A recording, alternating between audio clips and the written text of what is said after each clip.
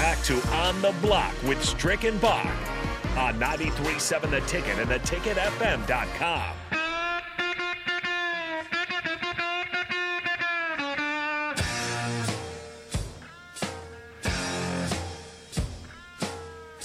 Yeah, a little country flow. We're back on the block. Right here on The Ticket, theticketfm.com. We thank you again for joining us for this segment of Hitting the Hardwood. And it was pretty crazy, Boxster. It was a lot going on yesterday, but it seemed like it was a two-part opposite spectrum. And, you know, like you have the justice scales. Yeah. Where, one side goes up and down. It seemed like they were both on one side of the spectrum. I think I expected a little bit more for Golden State. It just seemed to me that there was no energy. There was no passion. It was no expectation of, really just sealing the deal and closing it out. It was lackluster to me. It was a lot of just a bunch of nothing. I mean, it was good to see finally Klay Thompson do a little something after he had struggled a little bit throughout the series. But no Jordan Poole. He only didn't even play 20 minutes a game. And Steph was not really a factor. And I really can't speak on it.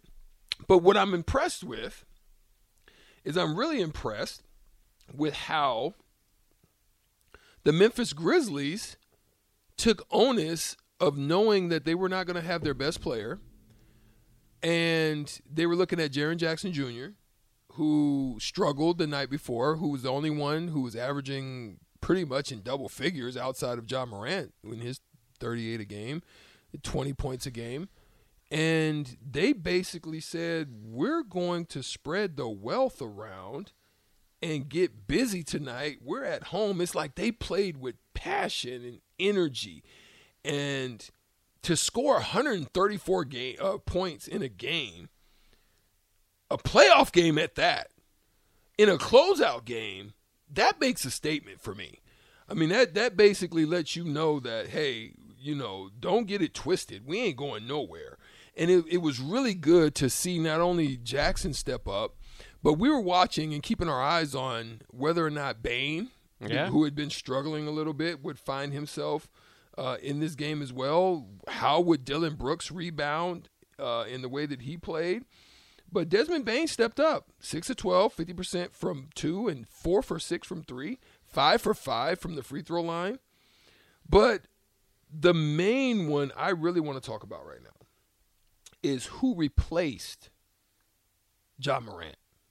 And that man's name is Tyus Jones. I mean, I don't even think we heard about Tyus Jones throughout any part of any of the series. But now Ja Morant's out. He gets the nod. He's ready. He steps in, fills the void. 24 minutes, has 8 for 12 shooting, 66%, 4 for 7 from 3 at 57%, 1 for 1 from the free throw line. But here's what I like even more. You ready? Mm-hmm. 9 assists to 0 turnovers in a crucial playoff game. And you've been just kind of sitting and watching. I love what they did last night. Don't count them out, because when you really look at everything, at the end of the day, their win percentage shows a track record of 63 wins without Ja Morant and only 52 wins with him. If you do the breakdown on the stats. So they seem to play, I don't know what it is. They seem to just play you tremendously better. I don't know if it's ball movement. I don't know what it is. But also defensively.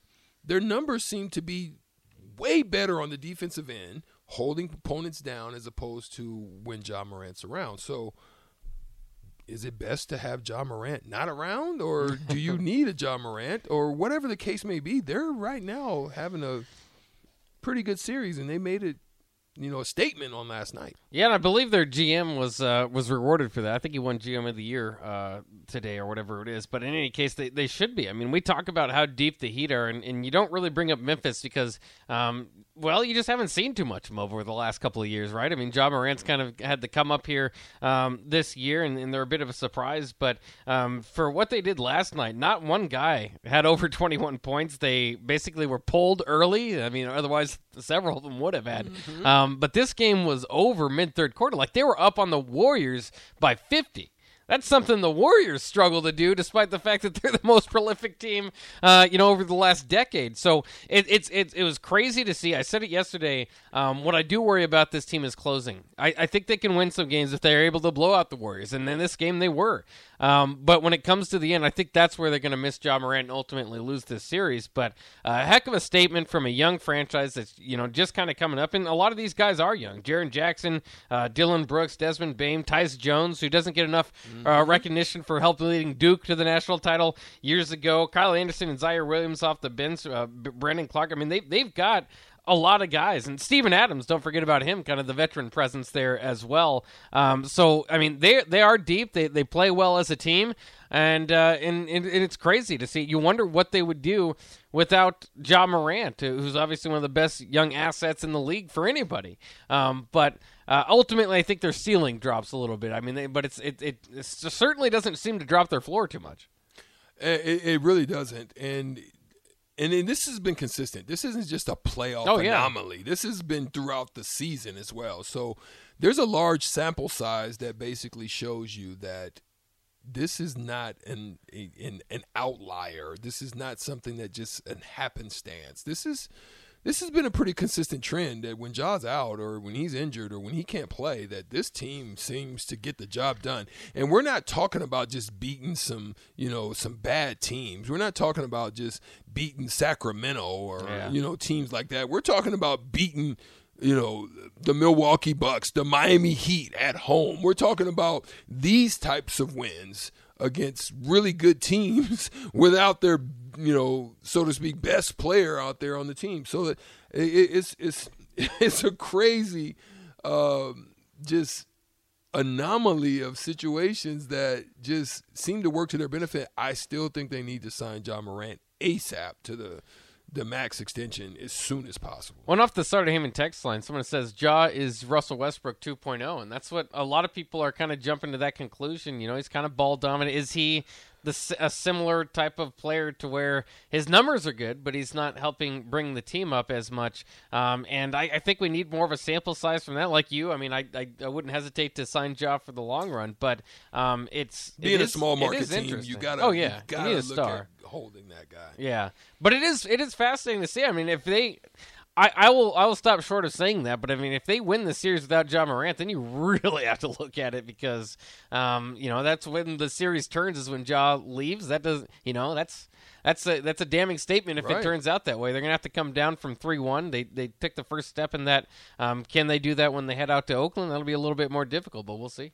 I think it is an interesting thing, but on the other side of things, we saw a tremendous game to which the Milwaukee Bucks, probably with about 2 minutes and 45 seconds left, are down 10 in that game, and it looked bleak. It didn't even look like they had a shot. Giannis is bleeding from the eye. The team is basically struggling. They're in trouble. Giannis is going nuts. I mean, he's going for 40. He's going for a 40-piece, so it ain't like he wasn't doing his thing. He didn't have the help of his teammates for most of that game. Right. But the crazy thing about it is what I loved is that Drew Holiday, who just was basically having a mixed bag of a type of game, right? It wasn't nothing spectacular. It wasn't nothing eye-popping, or it didn't seem like it was just, anything about what he was doing was just overly spectacular, right? But his stat line was terrible when you really look at it, other than the 3 points, and a couple of those were late. He's 9 for 24 in the game. That's what I'm saying. It didn't look like there was anything spectacular, right, about it. Nothing on the offensive side, nothing on the defensive side. His assist numbers were solid, 8 assists, 2 turnovers. But 24 points was phenomenal. But it was the timeliness of the things that he did, and it was reminiscent of what he did in the Phoenix series with the Bucks, where it was a timely steal against Booker. Yeah. Booker. You know, it was just timely things, a timely bucket, a timely steal, and it was the same thing here in this situation in which Drew Holiday basically said, Kia Defensive Player of the Year, who are you? Look at me. And he makes a tremendous block on Marcus Smart. I mean, Marcus Smart had straight line to the basket, basically great defense to back off, no foul, and he comes out of nowhere and makes not just the block. See, most people have the arrogancy to try to swat it out of bounds and make you look bad, right? Whereas he basically says, I'm going to corral it, save it, and now we've got a possession. Yeah, he threw it off it's Marcus just Smart. wise. Yeah. Yes, it's just wise. It's wise intuition of play, and I love that about what he did in that situation. And then obviously the last situation where he stole the ball at midcourt, knowing that he had a foul opportunity, because the foul that sent him for two, and Marcus Smart did a great job last time and basically hitting the rim and getting a rebound off of that. But I'm going to let you speak on it, and then I'm going to come back to it because there's one other point that I want to make with regards to that. But I wanted to set the tone in that situation because this game was phenomenal. And you know me. Stricky, I told you before that I'm basically a supporter of teams to where I've played. And obviously my best experience was in Boston. I love Milwaukee, proud of what they're doing as an organization. But I'm my heart is rooting for Boston. But I've got to support what this team was able to accomplish on the road because that crowd was everything of what it was when I played there in the playoffs. It was the jungle. Welcome to the jungle. Yeah. We got fun. Yeah, it was all of that. That was a tremendous atmosphere to play in. And Milwaukee to go in there down late and still pull it off, tremendous for them. Yeah, very frustrating for me as a Celtics fan to watch it because the Celtics were the better team last night, and then they started about midway through the fourth. They started playing not to lose. They were choking up on the shot clock and making sure that was winding down, not getting their best shot attempt, not playing with the same aggression that they had throughout the game. And then like you said at the very end, they're up 2. They send Giannis to the line. You think at the very worst this thing's heading to overtime. He hits one. They get the rebound because Bobby Portis, of all people, who I hate more than anybody because he sucker punched Nikola Mirotic out of the league, it gets the rebound. And so they go up, and then, like you said, then Drew Holiday just turns it on. I mean, his 2 defensive plays down the stretch get the win. It's infuriating more than anything to me as a Celtics fan because this, I feel like that's the second time that's kind of happened in this series. And this is the year. I mean, I worry about next year, this free agency, or at least in the next 2 years, super teams are coming back. I mean, I think that we're going to see that. This is the year of the opportunity. So whether you're Phoenix, Boston, Milwaukee, throw them in there. Even though without Middleton, they kind of have that excuse. But if you don't have an excuse and you're a competing team left here, this is your chance to strike. This is your chance to get the championship, and we're just seeing it kind of fall through Boston's hands. For what it's worth, I don't think it's over. I know, the Game 5 winner of series that are tied at 2-2 win more than 80% of the time. It's going to be hard, but we've seen both teams win on opponents' courts. So, I mean, they can get it done, but, man, it's hard to win a series when you give away the games that you should have won, and they've had 2 of those now. For me, there's 4 points. One is Drew Holiday is showing himself to not just be a player, but a playmaker. You saw that, just how he was able to kind of turn the tide of how this whole thing was looking, right? Big 3 with 45 seconds left on. I mean, it was an erratic situation. The ball just happens to kind of find itself out. He has the intuitiveness to step behind the 3 and launch it and make it, which was a key shot in that situation. Another big 3, another big 3 by Giannis out of all people. Yeah. Listen, the ball gets kicked out, and the game plan is real.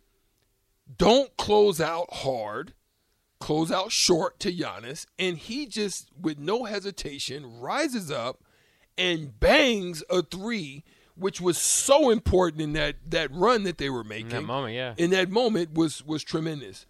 We talked about the Drew Holiday block. We talked about the steal.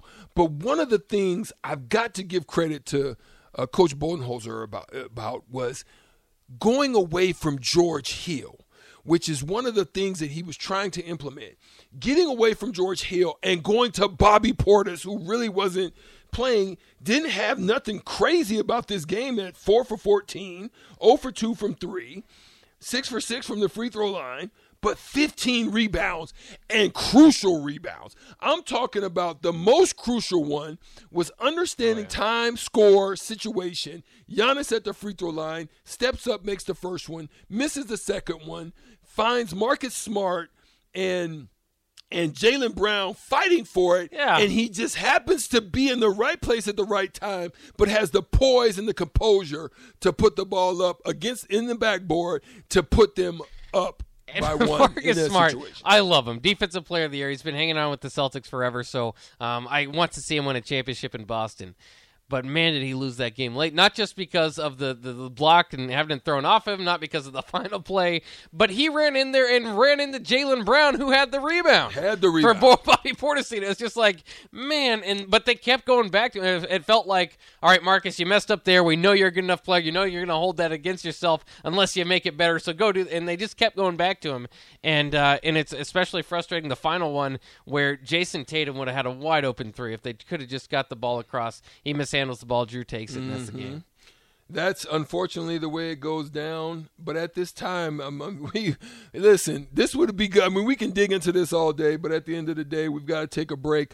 But we've got 2 more games that are out there right now. The schedule is calling for the Dallas Mavericks and the Philadelphia and Miami. They're in closeout games. Yeah, they're at first, 76ers are at home tonight, down 3-2. Down 3-2. Both of them are down 3-2 with closeout games, both at home.